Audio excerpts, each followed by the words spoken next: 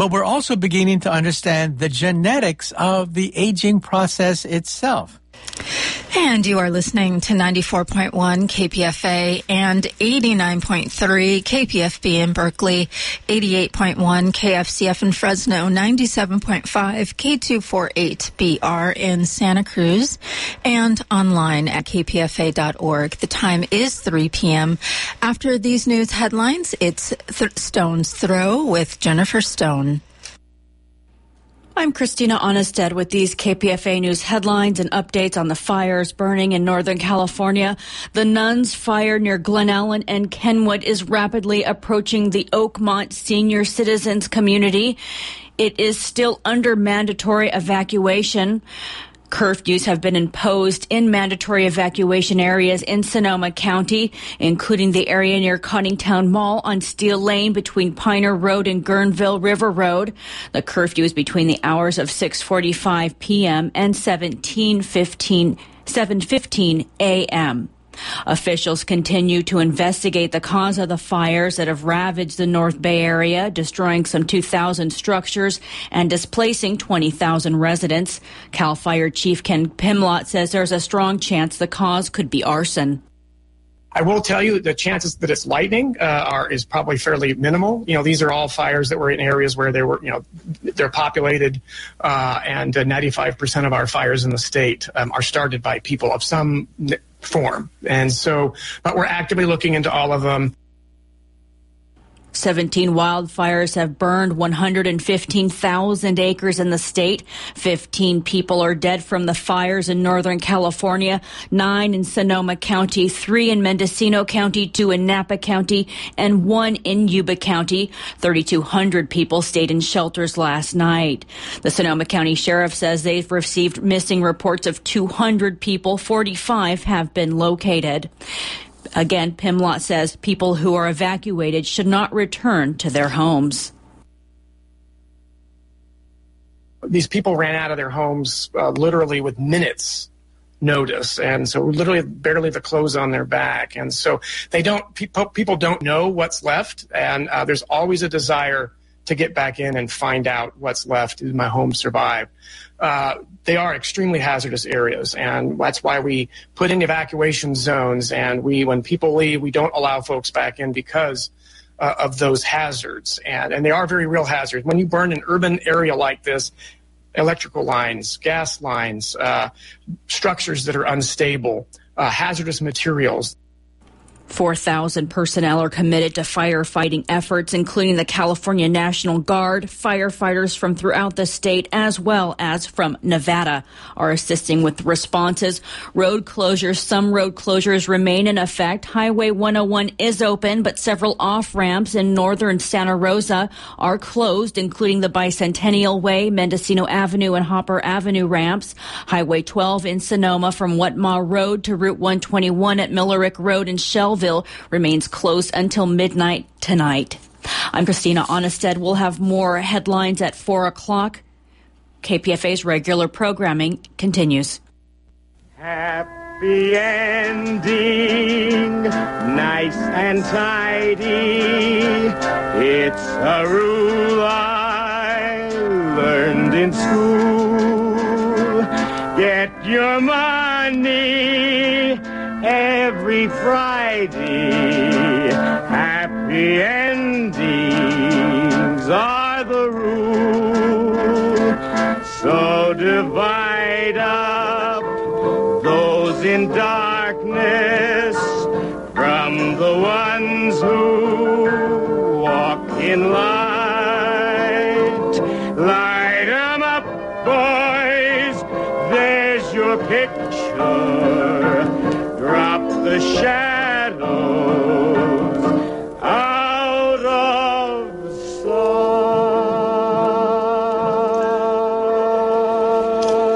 sight.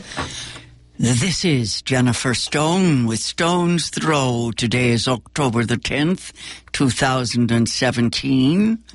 Most of you will know by now that a vast area of Northern California is on fire. It's burning. The news will be back. Let's see. We have half an hour news at 3:30, headlines at 4. It seems irrelevant to be talking about poets at this time. I was going to tell you about a movie about Emily Dickinson. It's titled A Quiet Passion. Now, I don't know what else to do, just go on with what I had planned, but I caution anyone who goes into those fire zones, just to see how things are going, how people love to watch fire. Many years ago, I went close to the fires here in the Oakland Hills. That was a terrible time then as now. I found myself up by the Claremont Hotel at one point. Hours and hours of exposure to that toxic air caused me to have respiratory problems for months. I was very sick, and I caution anyone who's tempted to go look around. I mean, those people who are fighting these fires are truly heroic. The first responders and all of the firefighters. Now, people who live where the fires have devastated whole neighborhoods. Well, now these homes, people just want to know what happened, the fate of their houses, their neighborhoods. Now, this is too risky. Don't risk your health. If you insist on going where the air is dangerous, just don't go, but wear masks and all that stuff. The fires are still spreading, as I understand it, at least from the news here. Communication has been disrupted in many ways. People are very angry because they cannot get exact news. If you need to know what's happening, just try to wait for word from whatever news sources you trust. Don't risk your health. And if you've been told to evacuate, get your ass out of there as early as possible. Don't try to say, well, I read a horrible statistic last night, and I wasn't going to tell you, but back in Katrina, it says here that 170,000 animals, pets, were either lost or died in the time after Katrina. That's 170,000 little creatures, and I don't know what's being done with the big animals and the horses. Anyway, just stay clear. Stay clear if you're one of those who can. It's time enough to learn the worst later on. Or if your home is safe after all, well, you can be glad about that after the air is clear enough to breathe. I don't know when that will be, but it's time enough to grieve later. Emily Dickinson, my poet for today. Emily Dickinson wrote, quote, "After great pain, a formal feeling comes. The nerves sit ceremonious like tombs." That is a sad and tragic long poem. Couldn't find it last night. It'll turn up. I can use it maybe next Tuesday. I saw this film about Emily Dickinson late one night some time back. It is available on cable, but only until tomorrow, Wednesday the 11th, it says here. I had to pay $6 rent, yes, for A Quiet Passion. It goes on my shelf next to the other movies I liked about poets. I'm not sure I like this one. One of my favorites is called Bright Star. It's about Keats. I recommend that one very highly. Anyway, I doubt if this Emily Dickinson movie is going to be popular because it does give you a formal feeling. It's even stiff. wonderful cinematography in certain scenes where you see the poet and then members of her family growing older. I don't know how they did it, but it's the best I've ever seen. We see them first as very much younger. That is, Emily just coming out of Mount Holyoke School, where she became ill. I don't know what happened to her in adolescence, but it was something rough. Anyway, then we see her again probably in her 40s. And the same with her father and brother and sister Lavinia. Anyway, the screenplay gave me trouble on this one. As always, what's left out speaks or screams the loudest. We do get these portraits of her family, someone's view of her family in Amherst, Massachusetts. There were a few others among the few people she knew, even if she never saw them. She tended to sit in the next room while they played the piano, that sort of thing. Now, they're not the ones I would have chosen, but it's no use talking about what isn't there. The quiet passion of the title is shown only with a few scenes portraying Emily writing at her little table, 3 a.m. till dawn. She asks her father permission to do this, saying she will not disrupt the household. I have to remember that these women were not given a room of their own. She had a little corner, I guess, in her bedroom. Yes, she did have that. The father is played by Keith Carradine. Doesn't have much to do, but his portrait, his persona of the New England patriarch is terrific, stone-faced, an evangelical Christian, stern. But he doesn't force Emily to go to church.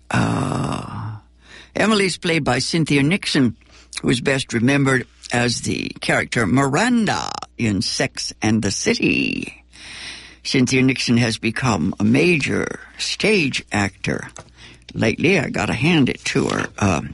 She used that, what do we call it, a sitcom as a stepping stone to what I would consider the real thing. These days, her favorite roles seem to be 19th century women in conflict with Victorian values. The severe oppression of women in the 19th century is amazing, much worse than it was in some of the centuries before that. Anyway, women were legally virtually children in the 19th century. They had no property rights. I think property rights came along late in the century in England, and they did have a better time of it here in America, but not much. They had nothing they could call their own, not even their children.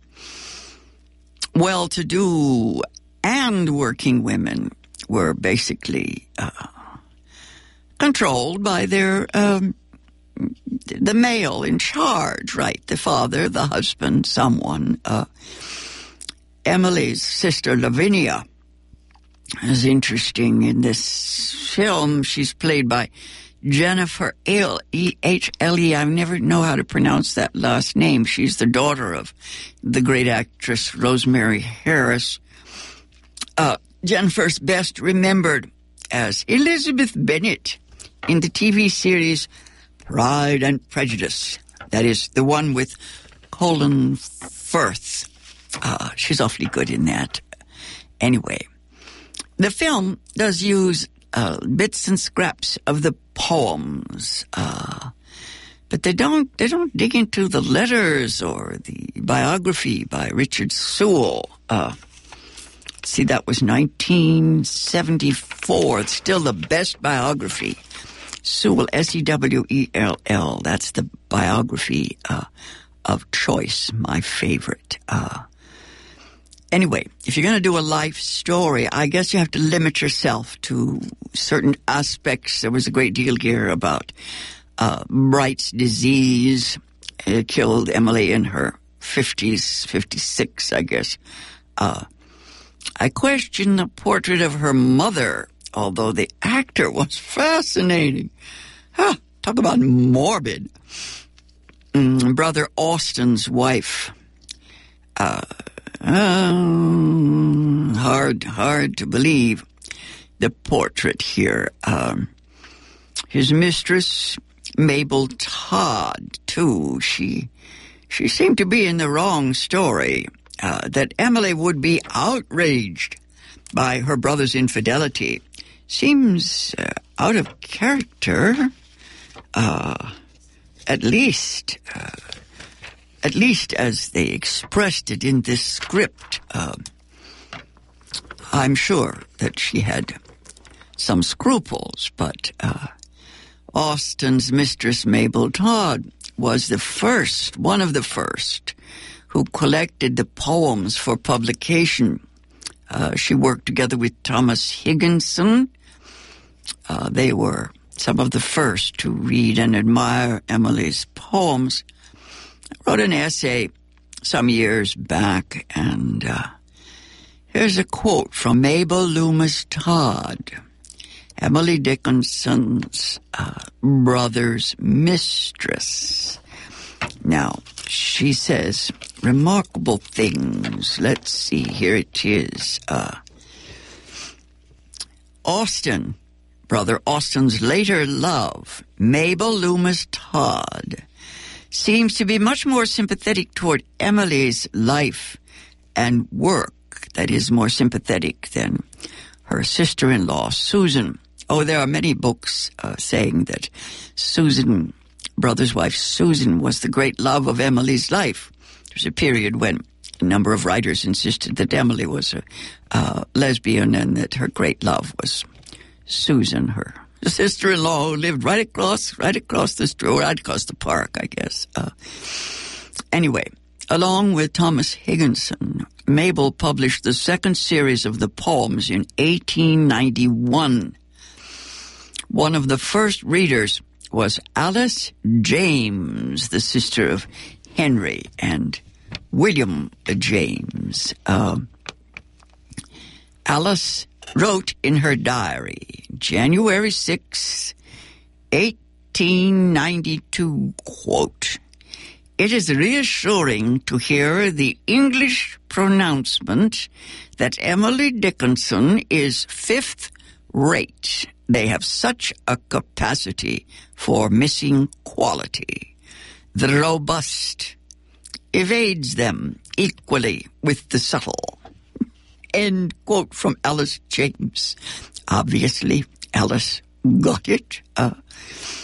Mabel Todd was herself beginning to write or try to write in order to escape the confines of her role in Amherst. She wrote in her journal that editing Emily's poems had a wonderful effect on her mentally and spiritually. Quote, "They, that is the poems, open the door into a wider universe, wider than the little sphere surrounding me, which so often hurt and compress me. And they helped me nobly through a trying time. Their sadness and helplessness sometimes was so much bitterer than mine that," here she quotes Emily, "I was helped as if a kingdom cared." Now, Mabel had to convince Thomas Higginson that the poems were not too crude. He told her to classify them A, B, and C. Yes. Always they categorize and measure. Okay. Then he said he would look them over, in their categories. Her prefaces to the poems compare them to impressionistic painting, to Wagner's music. Mabel discovered the strange cadence, the inner rhythms, the spiritual smoke that recalls William Blake. She even discovered Emily's humor, especially in relation to her sister Lavinia, a woman who lived much of the time in what Emily called, quote, the state of regret. Yes. Thought rhymes, that's what they are. Yes. I always see Emily in the spring and Easter, yes, when the calla lilies are in bloom. She humored Lavinia in the film A Quiet Passion. It is Lavinia who is well-behaved and sympathetic. That's one interpretation. Even if she was living in a state of regret. But Emily always retreated to the garden of her own mind. She wrote, the brain is wider than the sky, it is deeper than the sea, and finally, it is just the weight of God. Those are her words, just the weight of God. 3-pound brain, the weight of God. She writes about God's foreplay. This poem is included in the movie, but it is used at a time when we see that she's near death from Bright's disease. The poem begins, he fumbles at your soul as players at the keys before they drop full music on. She then goes right on to imagine the celestial orgasm itself. Quote, one imperial thunderbolt that scalps your naked soul. Now, I think that the poet seer, is of course burdened by sensibility, but it is also illuminated. Her doctor described her fatal illness, Bright's disease, as, quote, a revenge of the nerves. Emily knew, quote, no drug for consciousness can be, unquote. Well, the psychedelic folks would be interested that Emily wrote that there is no drug for consciousness can be. She had to get there all by herself with her own psyche. Maybe sometimes she made it up. She writes, to see is perhaps never quite the sorcery that it is to surmise, though the obligation to enchantment is always binding. Yes, her letters. Go and read Emily's letters. The obligation to enchantment, always binding. I think Emily went through the doors of perception. She went into the frame of night, darkness. She writes, quote, you remember, my ideal cat has always a huge rat in its mouth, just going out of sight. The going out of sight in itself has a peculiar charm. It is true that the unknown is the largest need of the intellect, though for that no one thinks to thank God. As Emily is saying, that no one thinks to thank God for, our need to seek the unknown. The largest need of the intellect is to seek the unknown. Emily struggled with death and mutability, and Eros and Thanatos, bedfellows for great poets. She wrote, by a departing light, we see acuter quite than by a wick that stays. I have a footnote, yes. Twilight, yes. The Twilight wisdom. Her health did not recover after the death of Austen's little son, Gilbert. Footnote here. We don't see this nephew in the film. There's one short scene in which he's shown as a new baby. But little Gilbert was a much-loved youngster, and after he died, I think Emily was pretty much in a state of despair. At this time, Mabel Todd wrote, I used to sing to Emily frequently in the long, lonely drawing room, but she never came in to listen, only sat outside in the darksome hall on the stairs. But she heard every note. When I had finished, she always sent me in a glass of wine on a silver platter with it either a piece of cake or a rose and a poem, the latter usually impromptu, evidently written on the spot. Obviously, Emily did not despise Mabel Todd. In the film, A Quiet Passion, we see Emily assault Mabel. Well, you know, she yells at her in a very 20th century, maybe 21st century way. She catches him on the sofa, her brother Austen on the sofa, trying to make love to Mabel. Now, I guess a movie has to try to soup things up a bit. I wish I had some greater honor to pay this wise woman. I just want to say that she resurrects my spirits every spring. She dusts me off in time for the summer solstice. I know that the voice of the subversive is heard in our land, that we should come forth and celebrate. We, too, are part of the unknown, the time that is to come, the mystery that Emily was seeking. I wonder if she'd like this movie. I somehow doubt it. Yes, A Quiet Passion. Nothing quiet about it. Emily wrote, my life had stood a loaded gun.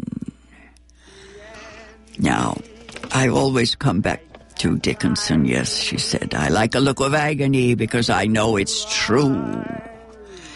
Then she writes, if I shouldn't be alive when the robins come, give the one in red cravat a memorial crumb. This has been Jennifer Stone. I'll be back on the air next Tuesday, God willing. Till then, go easy, and if you can't go easy, go as easy as you can. Boys, there's your picture. Drop the shadows out of sight.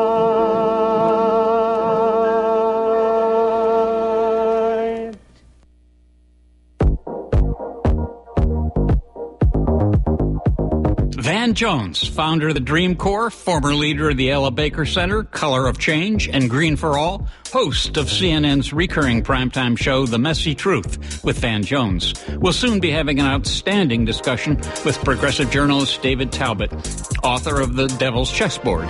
This happens Tuesday evening, October 24th, in Oakland at First Congregational Church, 2501 Harrison Street. It is a KPFA benefit with wheelchair access and free parking. Signed copies of Van's new book, Beyond the Messy Truth, How We Came Apart, How We Come Together, will be available. Tickets, brownpapertickets.com, Marcus Books, and other indie bookshops. For Van Jones and David Talbot, October 24th.